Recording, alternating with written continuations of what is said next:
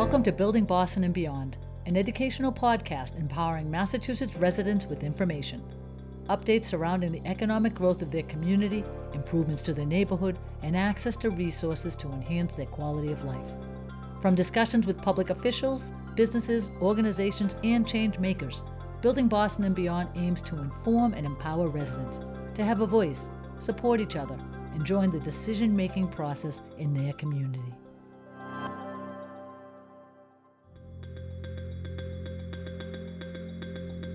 Joining us today on Building Boston and Beyond is former gubernatorial candidate, State Senator Sonia Chang Diaz. A seasoned public official with years on Beacon Hill, she is here to share her vision to support a slate of Democratic candidates dubbed Courage Democrats. These are candidates reflective of the diverse communities here in Massachusetts and who are committed to bringing about transformative change and building power for communities of color. Welcome, Senator Sonia Chang Diaz. I am thrilled to have you on Building Boston and Beyond today. Let's begin with a brief about yourself, including your path to politics. Oh, all right. That's you could go long on that question. I grew up, Lydia, always moving back and forth between two different worlds. And I think that has really informed my politics. The daughter of a single mother, multiracial kid growing up in a mostly wealthy, mostly white community where my mom, moved us kind of by her fingernails, right, to get the good education that she knew we would get there. My dad is an immigrant to this country from Costa Rica, and he came with $50 in his pocket and a one-way ticket and not a lot of English, but he had the help along the way of some key teachers and librarians and lunch ladies who took an interest in him and helped him along his way. And with their help, he made it not only to college, but he made it to space. And he became this country's first Latino astronaut. My mom, who's a social worker, right, she spent her career helping women and children on the margins of society. And so each of my parents' experiences really taught me about this country's incredible potential and incredible opportunities. But also the only way that we're going to actualize those things is if we really stand together, we organize together, and we fight for our best values. And that has stuck with me my whole life, whether it was, starting out as a teacher in one of the poorest and the least funded school districts in our state, the city of Lynn, where I saw, firsthand the way the divide between have and have not communities really changed the trajectory and narrowed the trajectory, right, of my students' lives. And then it also stuck with me in my years as a state senator, right? And I'm now coming up on it will be 14 years at the end of this year on Beacon Hill. I ran the first time because I see how deeply cynical so many people are about government and just the sort of eye roll, right, that so many people have when you talk to them about voting and about being involved in advocacy, and the way that people say, you can't trust any of those bums and nothing ever changes here, and wanting to really rebuild, rehab government in people's minds and test the theory that, can it really be made to work and serve the interests and the needs of working families? And what I've seen over my 14 years is that on the one hand, we can win big things for our communities, when we organize together. Things like, major overhaul to our K-12 education funding system. We won $1.5 billion for our kids' schools in the state. We've won on criminal justice reform, on police accountability. But I've also seen in that time that we just still have too many people in government who are more concerned with holding on to their power rather than doing something with it, and that's maddening for people, right? Because most people don't have time to wait for government to just kind of nibble around the edges. And that has really been a sort of a guiding ethic for me in my time on Beacon Hill, is to act with urgency, because working families are waiting on us, whether it's to fix their kids' schools or to lighten the load of student debt, or to make it so that our transportation infrastructure isn't crumbling around us, or for racial justice and equity in our economy. So many things that people have been waiting on for too many years. So that's what this project has been all about for me. I agree. And transparency is just so important. And I think that is part of a needed movement, is to allow people to have a voice and feel included. That's right. And feel, more importantly, that their voice matters and they're being heard. That's right. You were a candidate for governor and most recently withdrew. Let's share a little about that. Yeah. So, I mean, first of all, I want to clarify my name is still going to be on the ballot. And that's important, Lydia. You know, many, many people across this state worked hard to make sure that we were breaking through an historic barrier. And this is the first time that a woman of color is ever going to appear on the ballot for governor in Massachusetts. Very important. I felt it was important to hold that space and make sure that folks have a choice on their ballot when they go to vote. You know, just like you said about people feeling like they have a place and they have a role in government. When you go and show up to vote and there's only one name on there, you know, that makes people say, why do I even come here to do, you know, there's only one person on the ballot. What does it matter that I show up? So I think it's really important that people do have a choice on the ballot. And so I remain on the ballot. Folks are going to have a choice when they fill out their primary election ballot. And there is a lot at stake in this election, right? There are real differences in the paths that we could pursue over the next 4 years. And so I continue in this work, even though I'm not actively campaigning for governor. You know, that's the announcement that I made last week, is that in the 2.5 months or so that we have left in the election, primary election season, I don't see a responsible path for us to close the gap that exists between, you know, me and the attorney general in the governor's race. But I always got into this race for governor in the first place for a larger set of goals. It was not just about me, and it was not just about, you know, sitting in that governor's chair. It is about accomplishing change for working families. It's about injecting more urgency and courage into our state politics. It's about building power for communities of color. And for those goals, there are other ways that I can still serve those goals, and that I can ask my supporters to join me in serving those goals over the next 2.5 months. And so I had a choice, you know, am I going to sort of do these Hail Mary passes, you know, in order to get more people to know my name in the governor's race? Or am I going to use that time and the precious energy and the organizing strength that we've built up over the past year in the governor's race to make other moves that are going to build power for communities of color and inject more urgency and courage into our politics? Absolutely. And, you know, I think it's the responsible choice to choose that second path. Right. I announced last week that I'm going to use the remaining time in the primary election season, rather than campaigning for myself, to get behind 5 Courage Democrats, what we're calling them, a slate of 5 down ballot candidates running for state representative, running for district attorney in areas across the state, that I believe are going to carry this mantle of courage over politics and be critical players on the field for the next 2 years and the next 4 years. Those 5 candidates, I just want to give them a shout out because I'm really excited about them. No, of course, of course. They are Rasan Hall, who's running for district attorney in Plymouth County, Ricardo Arroyo, who's running for DA here in Suffolk County, Boston and the surrounding area. And then 3 state representative candidates, Sam Montano, who's running here in Boston, Raul Fernandez, who's running for state rep in Brookline, and Vivian Birchall, who's running for a seat out in the Acton area. And all 5 of them are folks that I have a great confidence in, not only in their progressive values, which are very strong, but in their willingness to stand up and push for those values and fight for those values, not just when it's easy, but when it's hard, Lydia, because those are the moments that are holding us back as a state. You know, we have a Democratic supermajority in our state legislature, but we still can't get basic things done, like election day registration, right? Which exists in many other states across the country. It's proven, it's tested, it's good for democracy, it's good for young people, it's good for low-income people to increase ballot access. And even in our Democratic supermajority, we could not get it passed this year.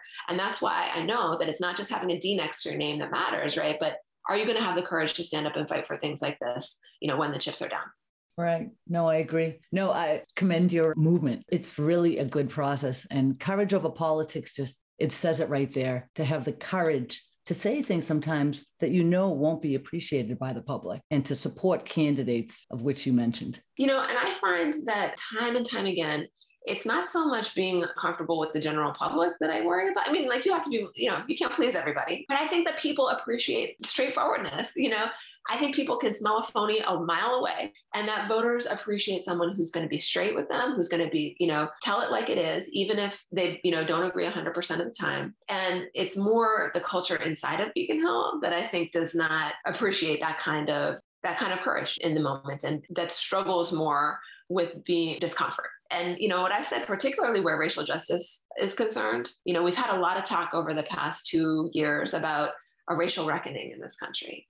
And, you know, I think we're just starting to scratch the surface of that. But, you know, a reckoning involves discomfort. And I've said on the Senate floor, and I say it in public, I think if we don't collectively feel uncomfortable, and if individual policymakers and people in power don't feel uncomfortable in the work of seeking racial justice, we're not doing it right. There's something fundamentally wrong there because our systems have been built up to create comfort, right, for people in power for so long. And so if we're not feeling uncomfortable, it probably means we're not changing things adequately. Right. No, that's a good point. I'd like to ask you about Roe versus Wade. Mm-hmm. It's a challenging time for women. And what are you doing in the Senate to ensure women continue to have the right to choose? Yeah, it is a really challenging time. We knew this moment was coming, but it doesn't make it less devastating. And, it's not just that we knew it was coming since the leak of the Supreme Court decision, some weeks ago, but I think back a few years, as we saw the Supreme Court nomination of Merrick Garland get stolen from Barack Obama, right? We know that the court has been going this way.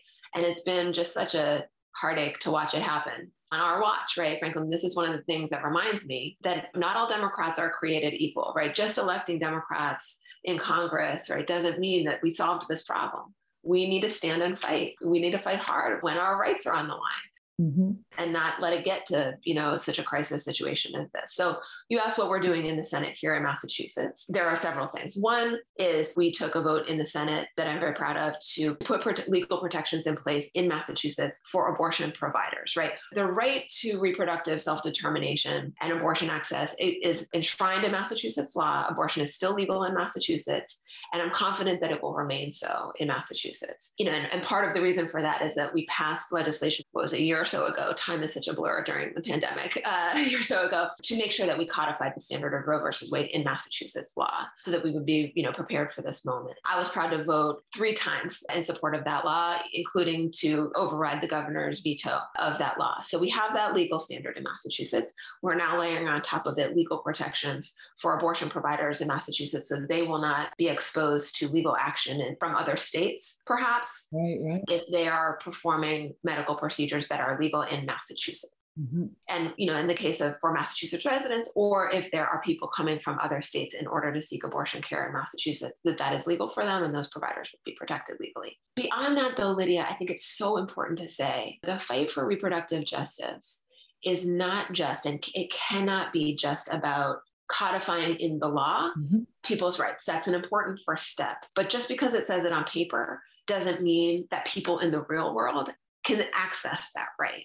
And that's why I always talk about reproductive justice, right? Not just reproductive rights, because, low-income women who are, immigrants and perhaps not English speakers, people who can become pregnant, who are transit dependent, right? And who live in parts of the state where we have many parts of the state that are abortion deserts, where people can't access the care, even though the right exists on paper. And that is what we have to really keep our focus on, that we're putting in place the funding structures, the transportation access, prescription abortion access, the community health center access all across our state so that people can access these rights and their rights that are manifest in real life and not just on paper. No, you've said it. It's about access. It's useless without access. Yeah, it's nice for politicians. We can pat ourselves on the back and say, look at that, we wrote a law. Yeah. But if it doesn't actually get to people out in the world, then it's just nice talk. And it's not inclusive. And if not everyone can access it, how useful is it? That's right. And that's why, honestly, this is my 14th year in the Senate. So I've been through 14 budget cycles. And every year that I have been in office, I have made it a priority to fight for the funding for reproductive health services so that people who can become pregnant can access the care, whether it's abortion care, whether it's preventive care, whether it's access to contraception, the whole range of options for people so that they can have self-determination over their own bodies. No, but you make a good point. Just any program that's for the public, if it's not broadcasted and shared through all the neighborhoods and all the groups, it's useless. Yeah. Did we really do it? Yeah. It doesn't work. It's only hitting, a small percentage of people that know about the program or have access to people that can educate them about the program. But for the people, as you said, that don't speak possibly English or can't take time off of work to go get 3 buses and, wait in line. Yeah.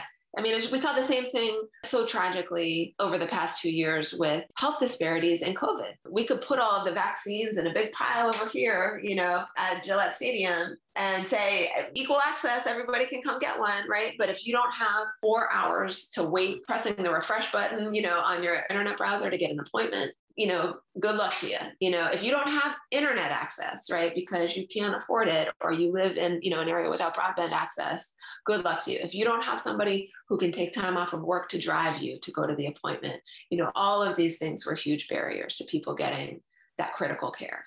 Right, right. Your points are meaningful and strong, Senator. Thank you for that. Now let's move on. Talk about you. What is your next step, your next chapter?